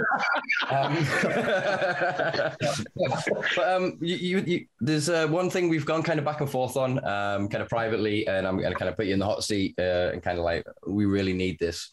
A community recording space for people like myself off floor, to then, if these people are going to be there and willing to have conversations and debates and discussions where we can go and you can put a nice Product Earth big media wall and all your partners and they can pay for it and sub it. and just with the equipment that people can use, soft furnishings, and have these conversations to put out in their other platforms. This conversation doesn't just need to happen over 3 days. This needs to happen 365 days. And this we are one step ahead of you, Simpa. Here we go. Gives the announcement. Here we go. So we are making headway. Look, we're not confirmed just yet. So if it doesn't quite pan out as I'm saying it, then it is what it is. But MPK Media, who, as you know, do all of our production at the show, they bring a big old bus along, and actually they have said that people can use that space for interviews. So that's one of them. We've got Skunk Magazine coming over, I should say, from the US, which is great. I had emails this morning from Cannabista. I think they want to come and bring their bus down to do exactly the same thing. So you ask, and we shall provide. That is exactly what we're trying to do. I don't know how we're going to organize it. That's one thing at a time, but yes, that is exactly what we're trying to sort out. See, this is all. We live in magic little lives. These talking, shitting monkeys that we are. We just manifest our reality in front of us. I suppose is this podcast a pitch meeting? Is that what's happening? I've got one more. I've trapped you, didn't you? You didn't realise this. This isn't about fighting my podcast. This is me pitching my life. Yeah. So another one that kind of really hit me important this year. Every year I am called upon to have megaphone duties in Wales at the Global Cannabis March. It is a day of activism on the first Saturday of May every year. It has been celebrated for, I think, 10 years. I can't pull the lineage out of my head. But basically, the UK has always been in Wales, in Cardiff. Cardiff police are beautiful and wonderful to us. They do not give a fuck. Every year I lead it with a half-ounce joint, and we laugh every year with the cops, and we have fun, and I've got the megaphone, and we joke, and we get to about 1,000 people on previous years. COVID previously this year, we only got about 300-400 people at sort of max. But this is, again, entirely homegrown, organised by people with no money and no investment. Would Product Earth be interested in helping to put together this march for next year? We're being helped to, in some way, through obviously reciprocal promotion and advertising, be able to give resource and means to allow this to be the loud march for this year, next year, for us to be present, because it is this unity between us all. One of the things Cannabis Europa taught me is, as I've said to people, one day the war will be over. We will all have to live together, whether it's the police, the people that locked you in prisons, the ones that kept you fucking there, whether it's the doctors that lied to you and called you insane, or whether it's the business folk on either end of the spectrum, the criminals. We've all got to live together. So I think that is a way that we can show unity in a way that will, again, invigorate people, hopefully give them some hope that, yes, when cannabis legislation changes, I will be able to profit, I will be able to prosper, I will be able to participate. We're all ears. I mean, to be honest, I think what we'd like to probably do is do it in a low-key way. I wouldn't want to make it about Product Earth. This Product Earth is about Product Earth, Yeah. But anything we're doing outside of that, if we can support a movement, I'm all ears. This is exactly what I'm talking about when I want to get involved in community events and helping people. We have a certain element of privilege, and I think we're in a good position to help people. There's lots of things we can do. Whether it's our skill set, whether it's kind of financial. I'd love to absolutely help it. I loved your video from it. I thought it was great. It was so sad to see the numbers dwindling. If you believe that this is something that people would be open to, then, I'm definitely open to supporting these kind of things, 100%. That's what we're all about. Definitely. I've got a few ideas in terms of dual locations. Again, because even just part of the ethos of cannabis that I think is massively overlooked by the entirety of the legal sector is the carbon footprint. You have got the single best natural resource for sequestering carbon, yet you are then using materials and importing and exporting it and creating God knows how much amount of fucking atmospheric carbon. And it's just not considered into it. Obviously, You guys will be much more aware of like ESG and how all of the carbon credits and these systems are going to be coming into play moving forward. And I think decentralizing some of these events, but with a similar ethos, obviously I can't lead all of them, but we can find champions of people that can be that just playful with the people and engaging and just showcasing that we are here. We are proud cannabis consumers, whether we choose to identify as, I just use CBD, or I've got a prescription and I'm a patient, or I'm a rebel and an anarchist, or I'm a whatever the fuck you are. If you're for cannabis, this march is for you. And if Product Earth is for cannabis, that's a match made in heaven in my mind. Absolutely. And I'll tell you what, it was great to see Sam Cannon and his group up there at COP26 having all these kind of conversations as well. Yeah. Sam's does a lot of work in this space, and I think he's doing a fantastic job. And we want to do more and more about this at Product Earth as well. It's so crucially important. And so you're going to see more kind of incentives around carbon footprints and the work that we're going to be doing to make sure that we are operating as the kind of company that we want to be, something that really is genuinely helping the environment. It's difficult. It's so easy to fall into a trap where you're creating an awful carbon footprint. Where the food trade is coming from. Where are you offering discounts on tickets? Are you flying people in when actually you've got someone that lives down the road? All of these kind of things add up. And I want to be a very responsible company and hopefully lead the way in this space as well. Wouldn't it be great if cannabis companies start showing the big boys how it should be done? We start building that industry without that glass ceiling, without that racism, without that sexual bias. That's I'm all for that, and it's going to take a while, but it's something that we're constantly thinking about for sure. Yeah, funny you should mention the event up in Edinburgh for COP26, and it was astounding. It kind of occurred to me then, watching these guys talking about, they're calling it hemp, of course. I know, Simpa, you wouldn't call it hemp; it's still cannabis. I was sat in the crowd pointing this out to everybody, quite annoyingly for some people. But sorry. But the thing is, it's the same issue that I used around the stigma and around the understanding of it again. So for me, it's a communication issue. Someone stands up there and talks about the 150 different benefits without consuming it for health benefits of the hemp or cannabis plant, what you can do with it and what it does. And it does those things better than anything else, by the way. And it just doesn't sound true. It doesn't ring true unless you understand it and you're inside it and you work in this every day. It sounds like a load of bullshit because surely if that is the truth, why the hell are we not using it? And it's as stupid as that, really, isn't it? That's the answer. And so I think it's how do we get that across? Where do we start? Do you start by telling some people one part of it? You start by telling them, and it's endless. And actually this spurred on the conversation that is still ongoing that I have with a Channel 4 presenter who is looking to open her own hemp farm, basically. And so we were talking about developing a documentary and trying to tackle this in 3 different parts, essentially 3 parts or limited doc that could go out on Channel 4. So that's something we're trying to do in the background. It's a really long burn. It might not never happen, but we're trying to think of different ways like that. And again, it's a kind of shout out to you and the community and everybody listening to here. It's like, we need more ways to sort of communicate these stories. We need more people to tell their story. I think, actually before I joined Product Earth, it was through a mutual colleague of Matt and I that we met each other. And he's a really smart guy, Gavin Sathianathan. I'm sure you maybe have had him on the podcast and things. If not, you should.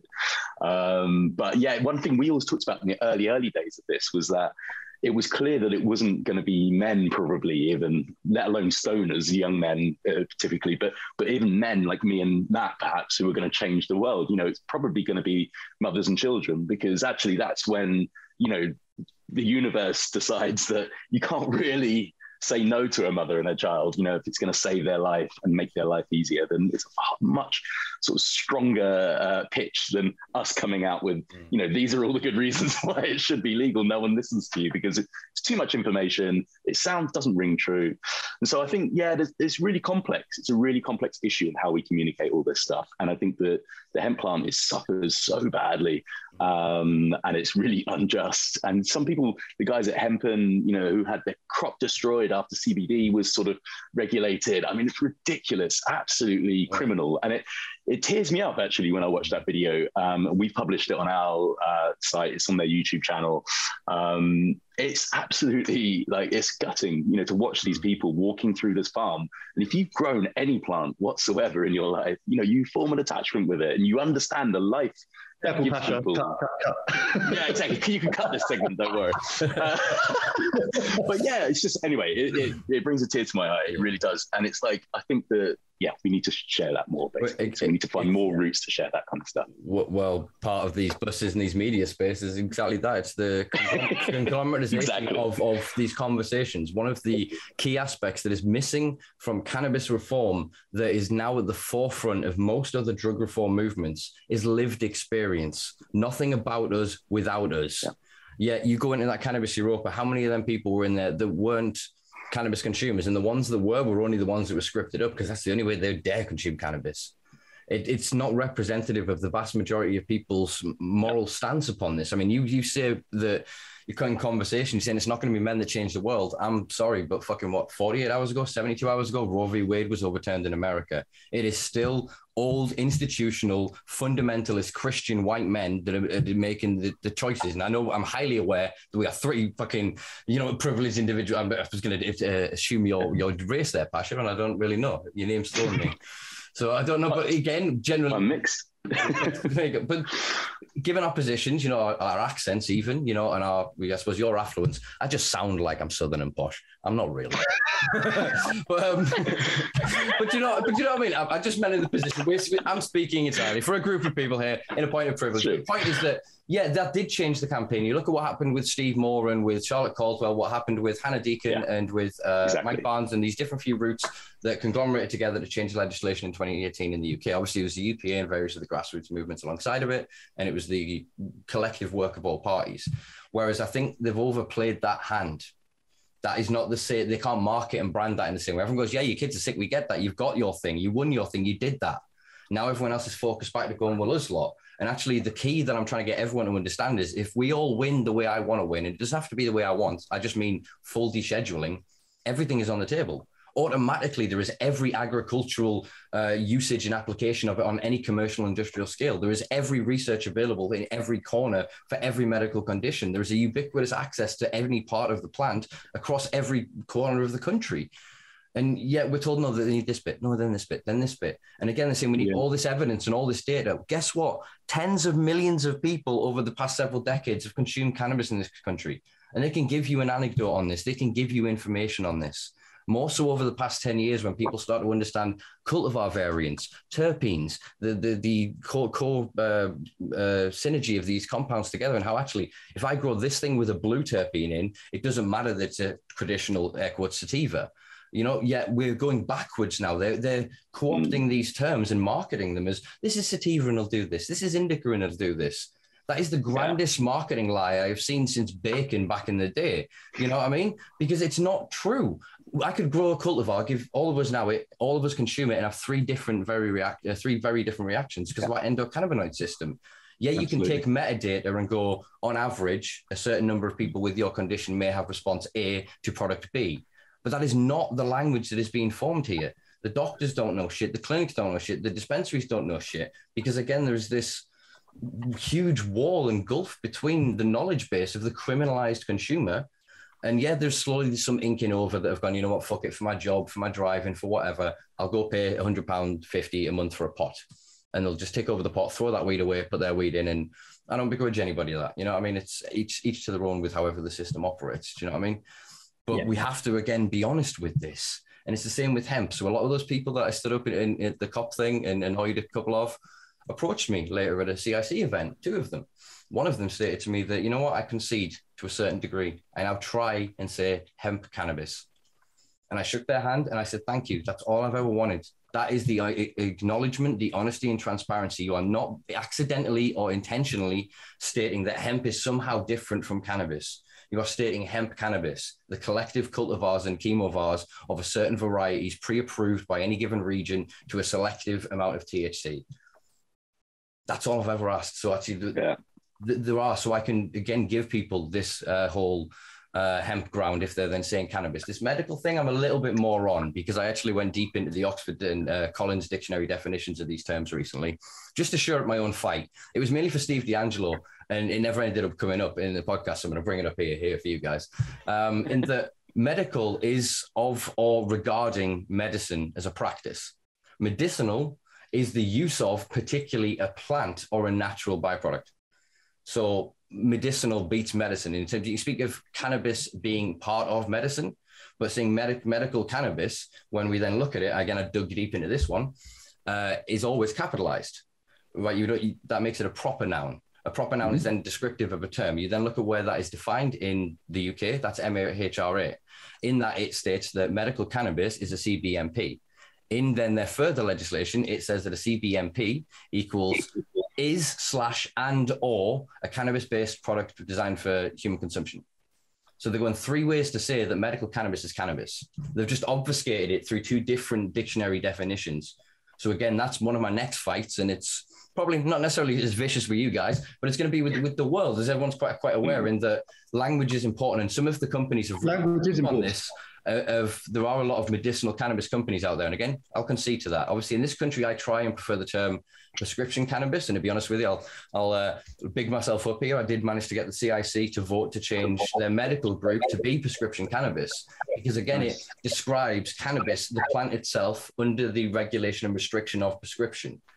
So this is why I feel we're not getting anywhere. Obviously, I represent a culture that doesn't necessarily understand this language. I only understand this language because of my own fastidious nature and watching fucking too much TV, films, reading too much.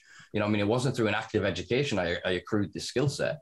But in doing so, I can see what they're saying when they're dog whistling on that stage and they're gaslighting my friends and they're gaslighting my colleagues and the people around me. Somebody said on my Instagram, they made a comment of, well, of course, what did you expect? They're vultures. And my response to this was, yeah, I expected them to be vultures, but I didn't expect such willing corpses. And I don't say that in begrudge or hatred or dislike or disdain of anybody else. I just mean that their naivety and their marketability makes them cannon fodder in a war they don't realize they're in. Yeah, I think so. That to me, I think is the point that rubs me slightly. I think we have this slightly differently, Simpa, is that I feel like, you know, yeah, you're right about the use of the language, but it doesn't harm usually people who hear those words. It's usually welcoming and it's giving them a way in. But I think that for me, the bigger problem I have is it's more telling of the person who's afraid to say it, because that's the stigma again, you know, and it's like, it's always the stigma, isn't it? It's like, why are they afraid to say it? They're afraid to say it because they don't want their mum to know, or they don't want someone else to know, or they want to say medical because then that's all right, because that's fine, you know?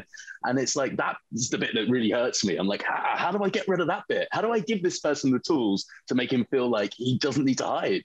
Like, that's kind of, yeah. So that's the bit I kind of get really hooked up on. But yeah, take your point, totally. Yeah, language is extremely important. Yeah, it's the medicinal aspect, because I hear from vendors and dealers, and there are some, unfortunately, unscrupulous motherfuckers deal weed in this country. Not by a long shot, all of yous. I'm not saying that, and I'm not going to get bothered in anybody's personal politics, but there is a reason that we are removing spice. There is a reason that we are finding product that is fucking moldy. There is a reason that we are finding issues with just shit thrown in tuna tins and Mylar bags that are not even close to what the hell you are marketing at a 400% increase. There are unscrupulous practices on both, again, extremes of that spectrum. But what we're trying to then get to at this point is an honesty, is a transparency. And the language that I'm hearing coming from these people is they're getting people coming and going, I want medical cannabis. I don't want skunk. Yeah. So skunk is what we all smoke, apparently. And then there's medical cannabis. And again, this is perpetuated by people like David Nutt in their most recent book. Whereas if you look at their definition of what then skunk is anything over 14% THC with less than 2% THC, CBD. That is the vast majority of products being prescribed now as medicinal cannabis.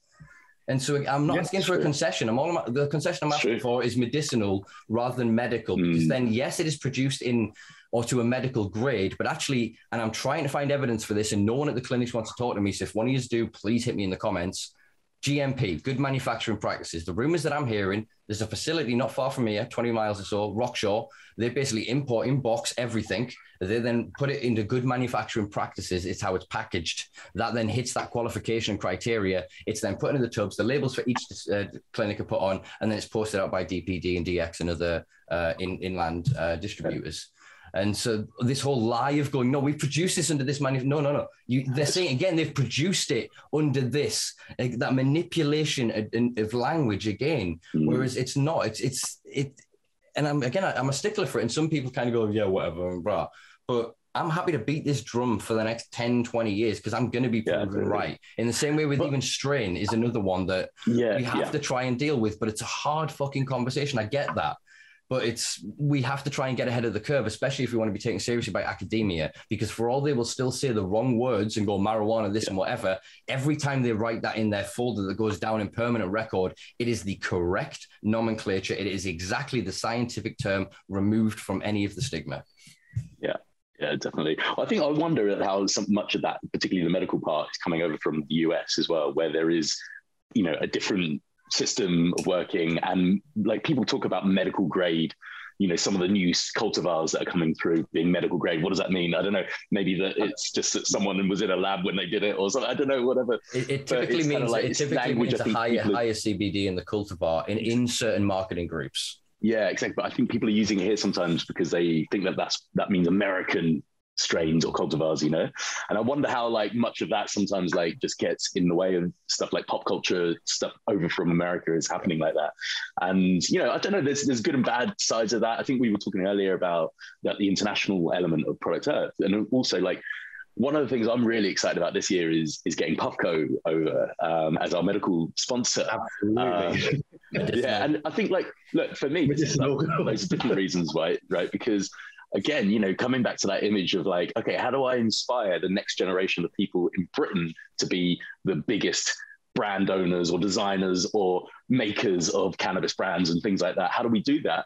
And at the moment, really, it's those companies in America that are coming over like Puffco, who are looking like the Apple of that world, and designers are sitting there going like I used to just smoke weed, but now I'm like, wow, I want to design a product that goes in this industry, or like that becomes a label on the thing or whatever. And it's like that I don't think hasn't really necessarily happened before in this country. So I'm gutted that inspiration is coming from abroad, but I'm happy for the inspiration, if that makes sense, because I think it's powering people up. Yeah, I think genetically, as in terms of breeders and whatever else, we have got a huge industry of people that have created some very reputable brands. The vendors as well. There were some of the vendors, for all, again, they are criminalized, not necessarily criminals. I don't know them personally. I don't know what they do in their personal lives. Maybe they do break the law in other aspects, and I can't speak to or defend that, nor will I. But in terms of their ethics and the products that they provide, if it says what it is what it is, because they know their products. Yeah. They're not just wholesalers. They're not white labelers. They are somebody with a passion for that product. So they've worked on their gardens. They've worked on their breeding techniques. Their branding is third, fourth generation and iteration of them really trying to adapt to a market and trying to, honestly present what it is that they are trying to bring to the market. And so I think there is an incredible amount of innovation. It's just the development of technologies is hard here because we don't really have the same network and connection to people that would then work in spaces where they could build prototypes. A lot of, as we spoke of before, the traditional legacy community, either by nature, because once you then operate full-time in it, you can't really hold down a full-time normal job, as it were. And the economics suggests you don't necessarily need to, but it doesn't then also automatically mean you have excessive income to be able to put into other things.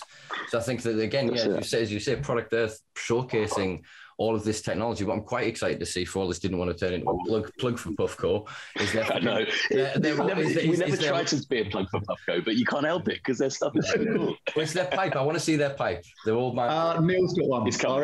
Our F&B director bought one. So they're actually here we go, another shameless plug. Pure Sativa. They're actually stocking them right now. Yeah, exactly. And it's coming to the show. And actually, we were just talking before this. We've got our glass blowing zone. We've got all the artists from the glass blowing. Wait. I need to ask right now. I haven't checked the floor plan yet. I love you guys and Monkey Nutrients, but please tell me I'm not next to them because I do not want the backdrop of their music in trying to. I've seen it. I can have it. Don't worry. Wait, I can have it. No, I've just remembered. I can have it because I'll be in one of these many buses recording plenty of my content. Exactly. And if you're not, you're very far away. I've checked the floor plan. But yeah, looking at glass blowing this year, and we were like, this is amazing. This new product has come through. Everyone's hyped about it. Like we're all buzzing to try it. So all the artists have got first upfront units. They got the units before anybody else was able to buy them. And we're going to be sort of telling the story about how they, consume it and see it, what they think about it, and how they then design a piece of glass that we will then be able to buy at the show, essentially. And we're really excited about that. Pasha, isn't it actually like they're going to start it now? We're going to be filming from next week, and then they're actually going to finish it at the show. So that's the idea. There might be some timing plans on that might thwart it a little bit, but there should be some pieces that we'll see the making that arrive there, definitely. And that's kind of the idea. And that's the thing. It's like, this is happening now. There's like, there is new technology dropping in the way that an iPhone used to, and people queue around the block. And we want to like really celebrate that and just like make the most out of it, and in a creative way as well. So yeah. We've got actually Simpa. That's something that we've publicised a little bit, and it's actually been well received. But we've got this new business zone as well. That was just what I was about to segue into. Yeah, there you go. You're a natural, Matt. You're a natural. It's look, we're going to announce who's been successful. I think next week. But one of them, I've just fallen in love with. I'm going to be spending all my money there, I think, where it's kind of like all these kind of antique pieces of ceramics that have been kind of transformed into bongs, and they look like they would sit really neatly on your nan's counter, and they are absolutely stunning. And it's all about kind of like breaking down the stigma and just having them as nice pieces of art, because that's really what all these water pipes, bongs are. Yeah. Like you actually nowadays you can just have them all on your shelves and stuff like that because they just look beautiful. The craftsmanship that goes into them, really, really nice. So yeah, we've got really good stuff coming out in the new business zone. And actually, as far as artwork goes as well, another one of Pasha's lovely ideas is we are going to have this kind of art gallery. And so we've got people supplying all of their artwork. And we're doing like a silent auction way of doing it, so people can actually buy the artwork. And artists don't make loads of money. They struggling artists. Those two words normally go hand in hand. So anything we can do to kind of support that and give something nice for people to look at as they're walking around the show. And we've already been bombarded, and we want to take as many in as we possibly can. Some just really stunning pieces of art. It's just another component of the show that I'm really looking forward to. Yeah, exactly. Excellent. There's something I don't know if you. I know you haven't announced it yet, so I'll probably miss that. That's all right. We can announce it. There was something else you were going to look at setting up, something along the lines of a former BBC show. BBC show. Oh, right. As part of the new business. Yes. Is that something that's coming to fruition, or? Sorry. Yeah. Okay. I'm trying to be tactful there. I didn't want to. They said they were going to do this. Get them. Pitchforks, like the torches. Get them. You were too tactful then. Yeah. So the plan was that we were going to get some investors along to actually do a Dragon Den style feature in the seminar zone. It's difficult, right, to find the right kind of investors to bring to the show, to sit them in front of these people. And what we've been doing with the applications, we've been asking them, are you ready for funding? Is this something you're actually shooting for? Most people are saying, no, we're not actually looking for funding. What we're looking to do is sell our products. We are right at the beginning. And a lot of these things, these typical institutional investors aren't going to touch, which is a real fucking shame. There is a job for education for us to work with these investors. What we have done is we have invited a lot of investors. You'll probably spot them. They'll be in suits, I'd imagine, suit tie, sticking out like a sore thumb. There is an opportunity to actually pick up some investment, but unfortunately, it's not going to quite fit that format this year. But it's definitely on the agenda for next year. It's just going to take a little bit more legwork from us, and there were other things that were higher priority, shall we say, that I think would be more impactful and more beneficial for everybody, and that's what we have to focus on. There you go, folks. You've got just over 12 months to get your business plans together and get yourself prepped and ready. And I respect that I imagine, given the quarters that you guys operate in, you could have very easily filled that room with, I'm going to be trying tactful, sorry, my classism nearly showed there, individuals with a lot of affluence that don't give a shit, that were then just looking for quick buck return or whatever else. And I think that it's about marrying, and this is what I realized, again, at Cannabis Europa, not everyone with a serious amount of bank necessarily has got that by doing the most nefarious things. Obviously, there is a little bit of class mobility issues in problematic institutions and pathways that have arisen as a consequence of, Thatcherism over the past 40 years, for example. The reason most of the South has money is because the North fucking doesn't. That's again, my classism showing. But I respect and appreciate that you've taken the time to then actually, not cast that off, but actually really take the time to build that as a concept, because I think there are so many, as I've spoken to, so many unbelievably entrepreneurial individuals in this country that, other than their unfortunate, some of them criminal records or their current criminalized lifestyles, they are doing wonders for their communities. They are paying tax far more than Google and Starbucks and any of these other fucking corporations that we're supposed to hold on such a pedestal. And yeah, to find a merriment of them, I think would be brilliant. And I think actually then have a few of them dotted around. I'm hoping they really get a feel of it. Again, what Product Earth is to me, what it ignited in me when I first went to it, was a demonstration, even at that early stage, of the potential scope of this and the diversity of the individuals involved. It isn't just, that's what my small version of cannabis was, or that's what that small version. It was a plethora of people sharing their diversity and celebrating in a almost carnival atmosphere. of what cannabis is and can be. So yeah, I'm excited, man. We need to get you to do some copywriting for us, Simpa. That sounded poetic.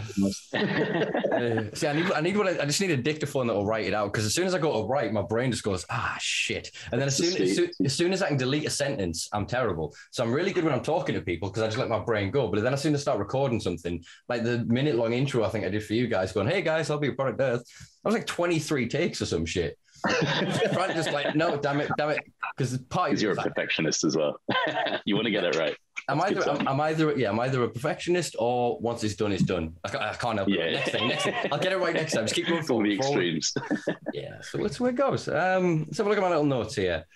I suppose actually, Matt, while I've got you here, I do want to kind of ask one sort of question that the community is dying to try and understand. Not just the community, even brands like the David Beckham-backed fucking Cellular Goods. Yeah, Cellular Goods. They're obviously launched a petition and shit recently, and they're trying to understand what is going on with Meta, your former employer. Not to grass you out to anybody there. Sorry, I used to work at Meta, just in case you didn't hear. But it wasn't called Meta at the time, so I'll give you that. I was going to say the name changes really just made them lose any last bit of shred of credibility they had in whatever corners of the world that they had it. No, if I'm saying this, guys, don't sue Matt. I said this, liability on me. Put the disclaimer on. Yeah. So, but anyway, there's obviously a censorship issue, and it's interesting that there are certain brands and there are certain things that jump through the loophole. I mean, for example, obviously, allegedly, if I were to, I'm not saying I would, but if I happen to use a video torrent site, there's a pop-up on there that happens to be for a website called Broccoli something, and it's a cannabis supply. And that's been on there as an advert for a fucking year, untouched. And obviously that's because it's not on a front-facing legal website, and I understand terms and conditions and all the other stuff. But what I'm trying to understand is I'm seeing now, even on Facebook adverts, CBD companies advertising to me without ever saying anything about CBD. There's not a picture of a leaf. There's not a word. There's not a thing. And it's like, if you know what it is, you know what it is. But if you don't, you just scroll past it. And I'm just wondering, like, is there any sort of movement? Because obviously Canada had to really kick Facebook in the arse about this. For all they've got a very restrictive advertising scene, they're now starting to use their influencers as backhanded advertising mechanisms and really developing reciprocal relationships. Whereas in the UK at the minute, like I said, it's very much how the fuck did they do that? And everyone else has got not a clue. So thing with Facebook, I can't call it Meta. The thing with Facebook is that I think everyone just thinks there's so many employees checking everything, and there isn't. It's artificial intelligence, right? And with machine learning, it can do some wonderful things, but at the same time, it can make some catastrophic errors. And we've obviously got our agency Milk and Amber, and we work with a lot of CBD brands. Product Earth, we're a cannabis brand. We are talking about cannabis. We're running a paid campaign right now. And we've also done, on the medicinal side, working with drug science. We're actually connecting prospective patients with clinics and stuff like that. These things, if you speak to anyone with a CBD brand, they would say you just aren't allowed to do it on the platform. And that's just wrong. You are allowed to do it on the platform. But there are things and processes that you should go through to keep yourself safe. The one of the big ones on the medicinal side was social issues verification. Basically, medicinal cannabis is a social issue. And so actually you should be able to use that platform as a political voice to be able to say, yes, this is now available. It's one of those things. Cannabis isn't illegal in this country, believe it or not. Everyone still says it is illegal. It's not. It's legal. It's just under prescription.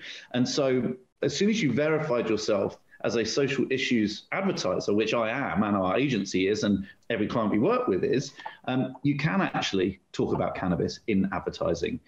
On the CBD side, what they've have done in the past is, if you mention CBD, all the artificial intelligence goes a little bit bonkers, and you just kind of get things blocking you straight away.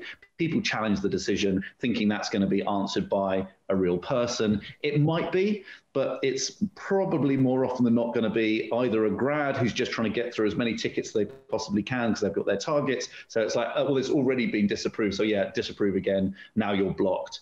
So that's how it once was. Now the noose is starting to relax a little bit. You can anything that you ingest, you're going to have problems with, but anything topical, you can absolutely advertise, providing you aren't making unsubstantiated claims. Obviously, when you're looking at a product with various different levels of regulation, it's quite difficult because you can't make any substantiated claims. There aren't any to make.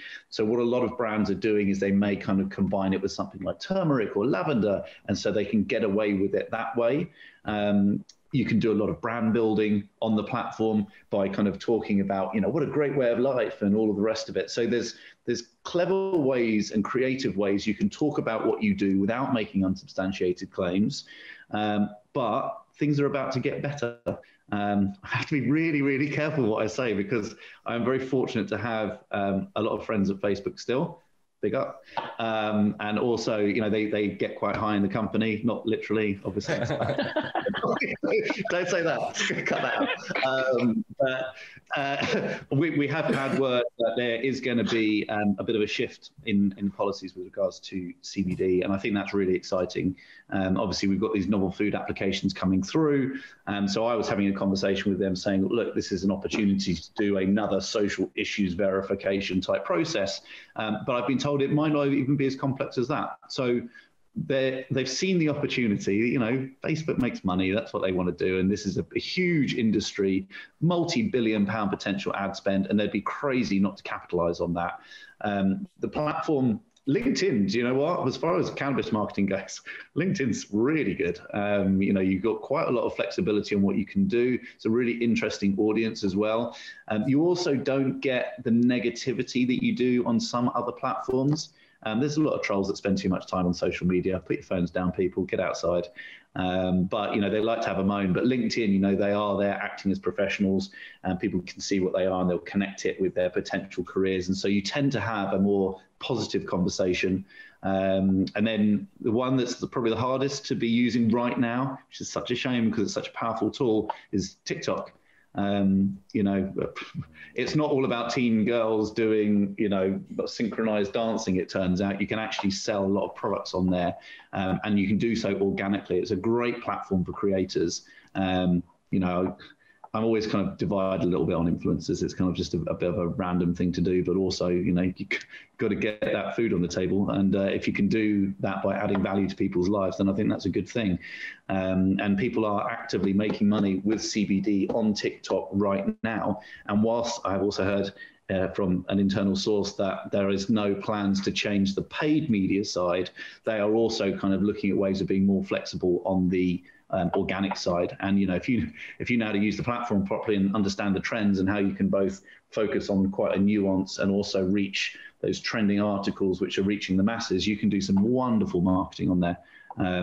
But yeah, it's hard to keep up with all the platforms, to be honest. We haven't really done too much in Snapchat. The ones we tend to focus on are Facebook and Instagram, just because I spent 12 years there, so hopefully I understand the products quite well. But we're expanding into these other platforms, and it's a great way to connect with people. So yeah. Excellent. I think obviously we'll have a continuation of our conversation in terms of verification. Again, all rhymes, absolutely, all rhymes all the time. But yeah, thank you for sort of sharing that. That will help a lot of my audience. I'm quite limited because of the content of the conversations. I don't really show up unless people typically subscribe and whatever else. People obviously share. Well, I'll tell you what, Simpa, just a quick tip for anyone that is looking to run a cannabis business on either Instagram or Facebook. The best thing you can do is make sure you set up with the Meta Business Suite.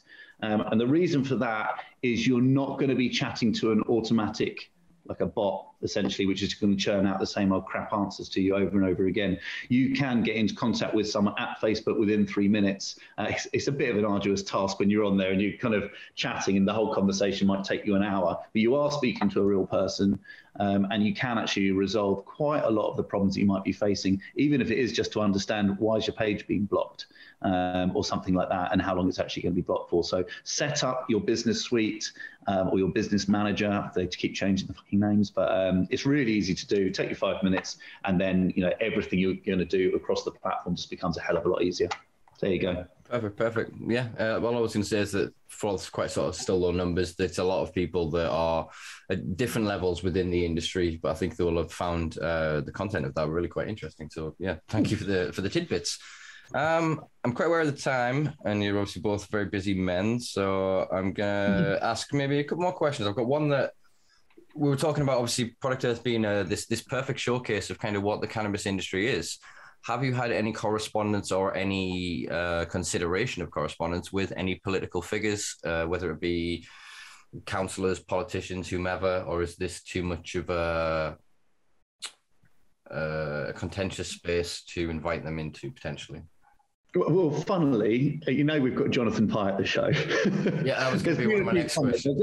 I need to clear up the fact. Jonathan Pye is a comedian, guys. He's not a politician, so chill out. I didn't realise that was an assumption that had been made. It's cropped up a little bit. Sometimes people make that assumption, yeah.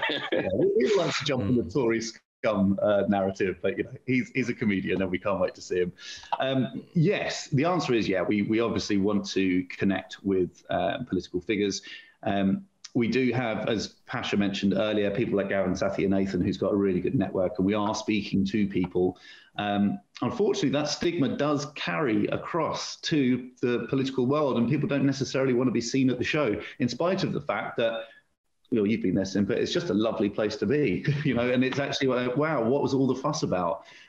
So we are still working on it. I think as we start to speak to the press a little bit more on the build up to the show over the next kind of 6 weeks, we will be engaging with political figures a little bit more, see if we can get people there. I'd love to see Jezza there, to be honest. Told Jeremy Corbyn. It'll be great to have him at the show. But yeah, look, there's a lot of active politicians right now that I think could learn a hell of a lot from being at the show. I think we've got a lovely community there, so they could have a nice, safe experience and actually sit down and listen to people. Be an actual politician. Don't be a twat. Yeah, well, I mean, that's very sure. If you look at how many of them just went to Glastonbury and you think of the amount of drugs, excess and sex and everything else that's going off, they're quite happy to be associated to that. I can understand that. I think it may be worth, and I'm happy to open my diary as well. Diary, is that what you call it, where you put names in? That's an antiquated thing. Jesus Christ. My younger listeners, we used to have a little book thing, right? And you'd write down people's names and addresses and stuff. Jesus Christ, my contacts, that's what we say these days, isn't it? I'll open my contacts to you. Some of the drug policy groups within the political parties, I think it would be expedient and important, it's not the word I was looking for, but it would be decent of us to have as many from as broad a spectrum as possible, because for all you've got Lib Dems at this point are still pitching the same fucking idea from 10 years ago. They had an opportunity to have that conversation, did fuck all.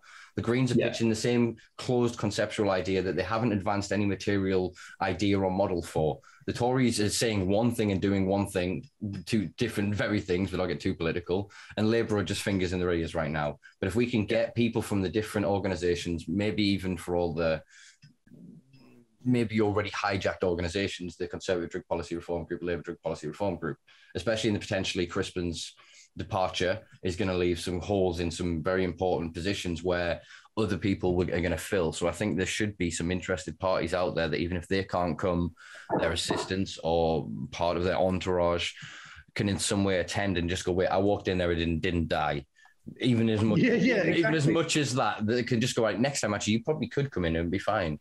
You know what I mean? How many of the average, no offense to anybody, but how many of the average cannabis consumers in this country can name their politician or a politician by face, other than like Jacob Rees-Mogg or somebody else that becomes a living meme?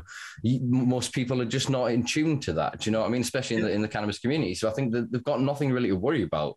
You know, come see. We're not bad people. Come have a look. Come peer behind the curtain. I mean, look, we had Baron Lenzie at the show last year, and I don't think anyone would have picked him out of the crowd. But I welcome any politicians to come. I think they should realise it's a safe space. We're not going to try and put words in their mouths. We're not going to try and trip them up. We just want to have a pleasant discourse and try and understand what we can be doing to forward the movement and understand what's slowing it down. Because I think the problem is when you're in your own echo chamber and you're not embracing other conversations, it can get quite toxic. And I think that happens a lot in the cannabis community. And that kind of tends to close doors, not open them. And so, we're going to be doing a lot of work in this space. Just need to close it out. I think we've got a handful of stands left to sell. And once they're done, we can shift gears and start going on that PR running, making sure we're getting some interesting folks across the line as well. Excellent. There was a question I was meant to ask earlier, but I'm going to quickly ask now anyway, because it's something that's been kind of brought up. The courtyard orientation, is that changing? Is it going to be different? Yeah, they've So they've just put an entire new building on top of our courtyard, bastards. But it's actually worked out quite nicely. So what we've got now, for those that remember it, last year we had the seminar zone, and you've got kind of like this glass wall at the front of the building. That seminar zone, we're now shifting to inside the building, because actually it's a nightmare having a glass wall because you can't see the screens and all the rest of it. We've got a few stands that are going in there. We're going to have an MMA demonstration, got some wrestling mats going down in that space, which is kind of cool as well. And then you'll look out into what was the car park. And we had a lot of restrictions last year because obviously it was a vaccination centre. And some of our community are not that interested in having a COVID vaccination. And so we had to keep everyone apart, and everyone was very aware of it. And we kind of put these walls up, and they were like inches away from one another. You know, people having their injections and people completely against it. So we don't have those restrictions this year, thank God. And so in that car park, we're now going to have this BMX area. We were going to have food stands in each corner and kind of all the different stands in between, but we made a decision this morning that we're actually going to shake that up. So as you walk in into those big cargo doors, we're actually going to have a food village, and all the food's going to be there. It's going to smell absolutely wonderful. You're going to walk into the expo. You're going to see all the big brands. You're going to see the Pure Sativas. You're going to see the Slapsters. You're going to, oh God, I shouldn't get into it and list them all, get in trouble. But Raw Papers, obviously, we're all looking forward to seeing. Then you walk through and you've got the kind of what will be the wrestling mats.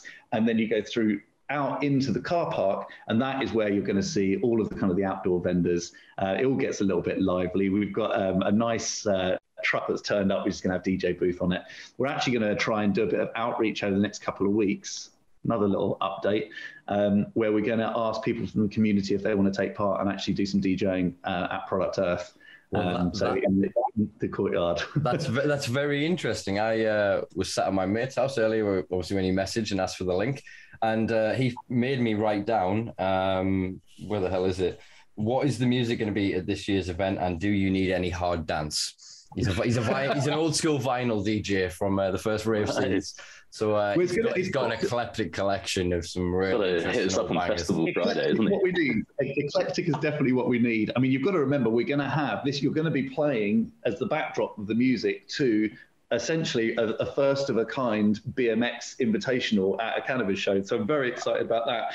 But it's going to chop and change as well. So we're going to have music playing. Then you've got Jonathan Pye, who's going to come on and do a comedy sketch. And this is out of season. Like he isn't going back actually into doing his tour, I don't think, until like September, October or something like that. So that's going to be really unique.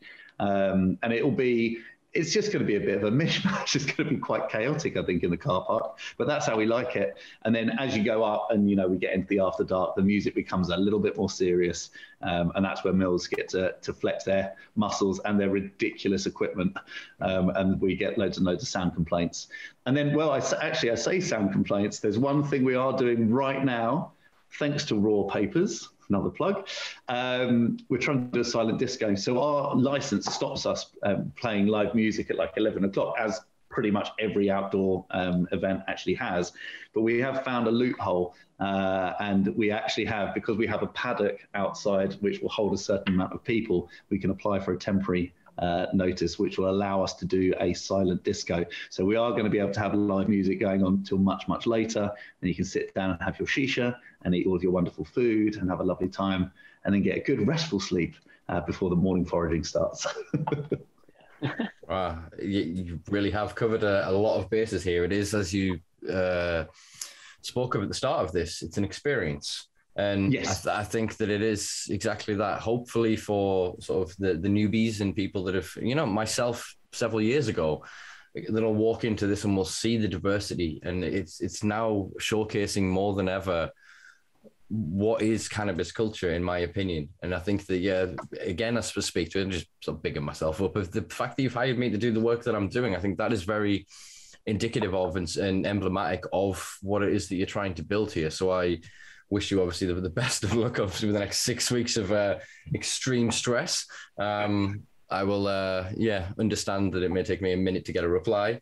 And I'm just sort of, I normally ask sort of what does the future hold at the end of the recording, but I think The future holds product Earth in about 6 weeks, folks. So you need to either get a Bristol on your bike to get a half-price ticket, or you use the discount code Simpa and you save yourself 10% anyway.